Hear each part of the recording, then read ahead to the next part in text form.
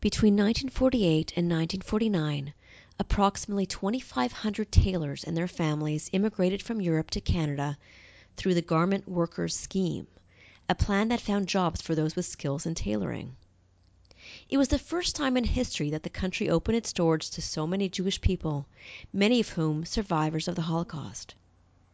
Thanks to these unique employment opportunities, these immigrants were able to rebuild their lives. To commemorate the momentous time in history, one social entrepreneur launched a project documenting the stories of those tailors. And wanting to replicate the success of that innovative model of 1948, his team started a social enterprise to help refugee tailors find jobs in Canada, once again using the tools of their trade.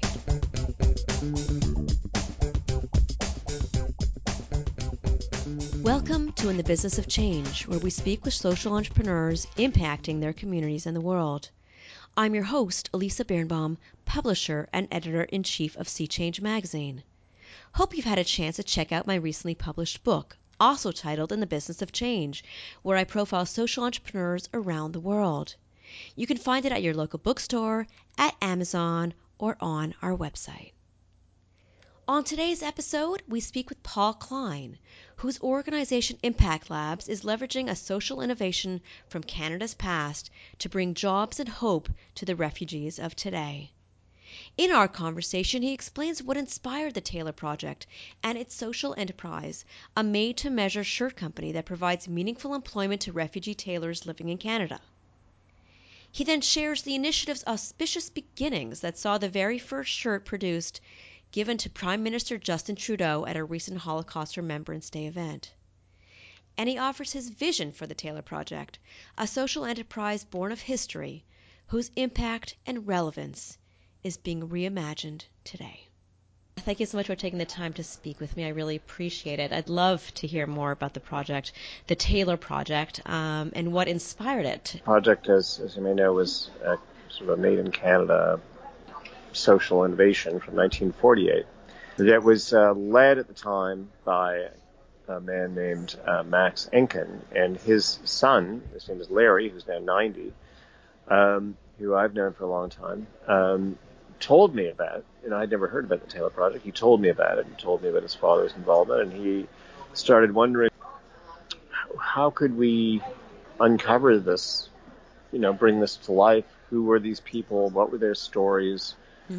And in what way did this project contribute to them having,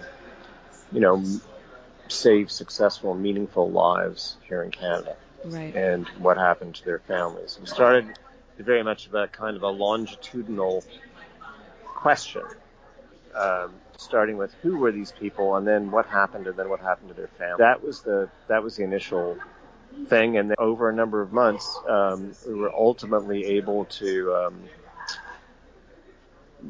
through the Canadian Jewish Archives, actually get the original lists of the ship's manifests from the time that the project happened. So we were able to actually, for the first time, find out who these and where they were from in Europe, what DP camps they were in, what ship they came to in Canada, where they were coming in Canada, all this other detail, what garment factory they were assigned to work to in Canada.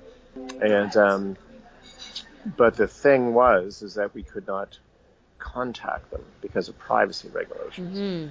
And so we ultimately then developed a website, our first website, for the purpose of giving people the opportunity of contacting us, actually. Mm-hmm. And we got the Canadian Jewish News to do a story on it. People started to contact us. Toronto started the story. The CBC did a number of stories. And that's really how it started. Ultimately,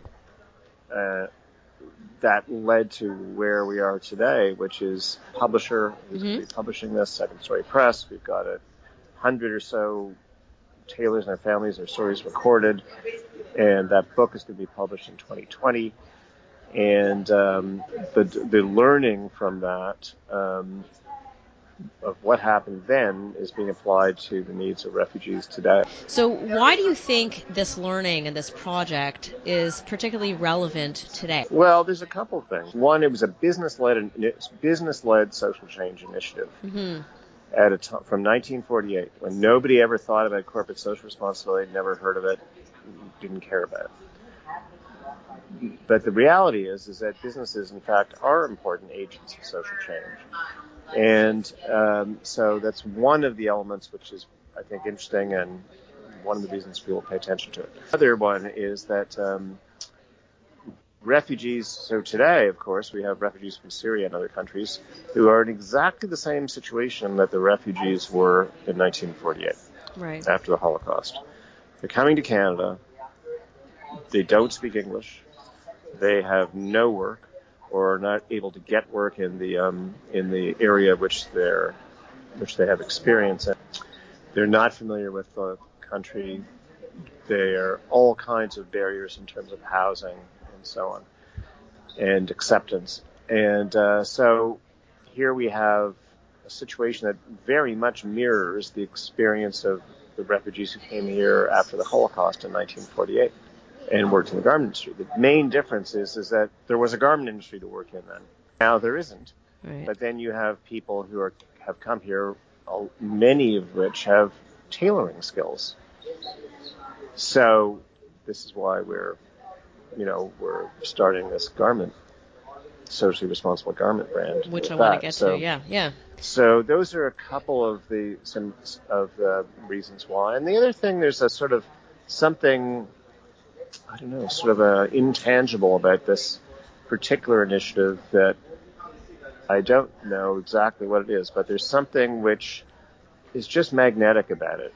There's something that, like, there's a lot of Holocaust stories, and a lot of stories of all kinds of, powerful stories of people's experiences, but this is drawing people in a way which I've personally never seen before.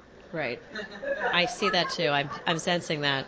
And with that being said, so you, as you were mentioning the project, there's various elements to the project, and one in particular, which is I'm sure significant to the people that are listening to this podcast, is that the social enterprise that you've now started. Tell us a bit more about it. Like what is it about, and how is it going to work, and what made you, what motivated you to get that off the ground?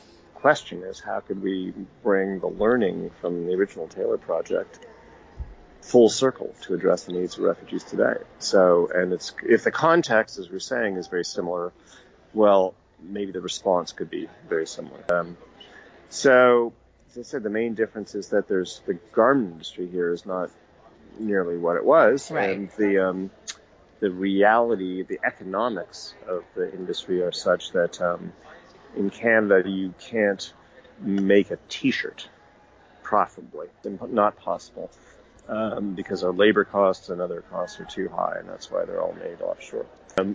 However, you can make other garments, and so you look at the Canadian companies that have been successful are companies like Canada Goose and Lululemon and others that are super high-end, super premium brands. And so our garment business is really modeled on that in a way, which is, well, we were starting as a made-to-measure shirt company, which will and is employing people who are refugees who've come to Canada with tailoring skills. And so we have just started. Took actually about, I would say, 5 months, literally 5 months, to get to the point where we had shirts that were being made that were of the caliber that we needed. Mm-hmm. Even just to make a couple of shirts took that long. Right. So many different, I'm sure, iterations of it. Yeah. Anyway, the main thing is that we're now at the point where we do have the product at a point where we believe it needs to be, and that's what was given to the Prime Minister 2 weeks ago. And so the business model is going to be still evolving a little bit, but there's the main element of it is we're going to be making a fairly limited supply of very high-end made-to-measure shirts that will be available. Like we're probably our initial aim is to have about 1,000 shirts made by the end of this year. This is about the value of employment. Really. Right. The shirts are a means to that end and establishing a value of employment for refugees and immigrants. So what we are going to do is to essentially reinvent what is an employment center. So our employment center will be a place where refugees and immigrants can get access to all kinds of other important sort of what in the social service world is called wraparound support. Things like English and second language, and these people come with PTSD and other issues. So there's going to be all those services available, provided by organizations that already do that, not by us, but we'll have a place for that to happen. But it will also be a place where things are made, in this case, shirts. So it's going to be, I think that's a very exciting vision. I don't think it's ever been done before. And so we're going to establish that one in the broader GTA area next year. And then use that as the sort of pilot to build off of, and then establish those employment centers where shirts are also made by refugees in other communities. Very exciting. And if we can just touch upon the event, tell us a bit more about the event. And there was someone from the burgeoning social enterprise who was there. Well, he's one of three. Oh, one of three. Okay. So, yeah. Okay. So he was Mohammed is his name. He was very excited to be there. I'm sure. And so he'd only came to Canada, I think, 11 months ago, and there he was presenting a shirt that they had made to the Prime Minister. So tell us, pretty good. It must have been pretty exciting. Tell us how that came about, and tell us a bit more about the event and what it meant to everyone, including you and Mohammed. Well, I'm still trying to process it. What we wanted to do was to do two things. One is to celebrate the families of the Taylors. Right. And there were there are not that many of the original Taylors that are left alive, but there are some, and some of them were there. So we had about 300 or so Taylor families there, and that was I guess I would say 90% of that event was about acknowledging their experience, giving them an opportunity to share their own stories, which were incredible. And this was on a special day. It was Holocaust Remembrance Day, correct? Yes, it was. Okay. And so that's also an important dimension of it, and we wanted to acknowledge that, of course. And then the other part of it was this sort of celebration, or I'm not sure what to call it that, but this sort of vision for the future. Right. And saying, okay, well, this is not over. It's really a new beginning, where we're learning from what the experiences of these incredible people who came here in 1948, and the response of Canada and the response of the Canadian business community. We're just bringing the whole thing full circle, and that was a big part of where we left off on May 1st, which is giving the Prime Minister the first of these shirts, sharing about what our vision is of the future, and just sort of setting the stage for the next phase of it. And did you get a lot of response? What did you hear so far? Well, what we heard is it was life-changing for people. Yeah. I mean, that's really all I can say. I mean, people, including the Prime Minister's team, said that too. So, you almost never have that again. So I felt very, like when you have the opportunity to help bring something like that into the world, is very humbling.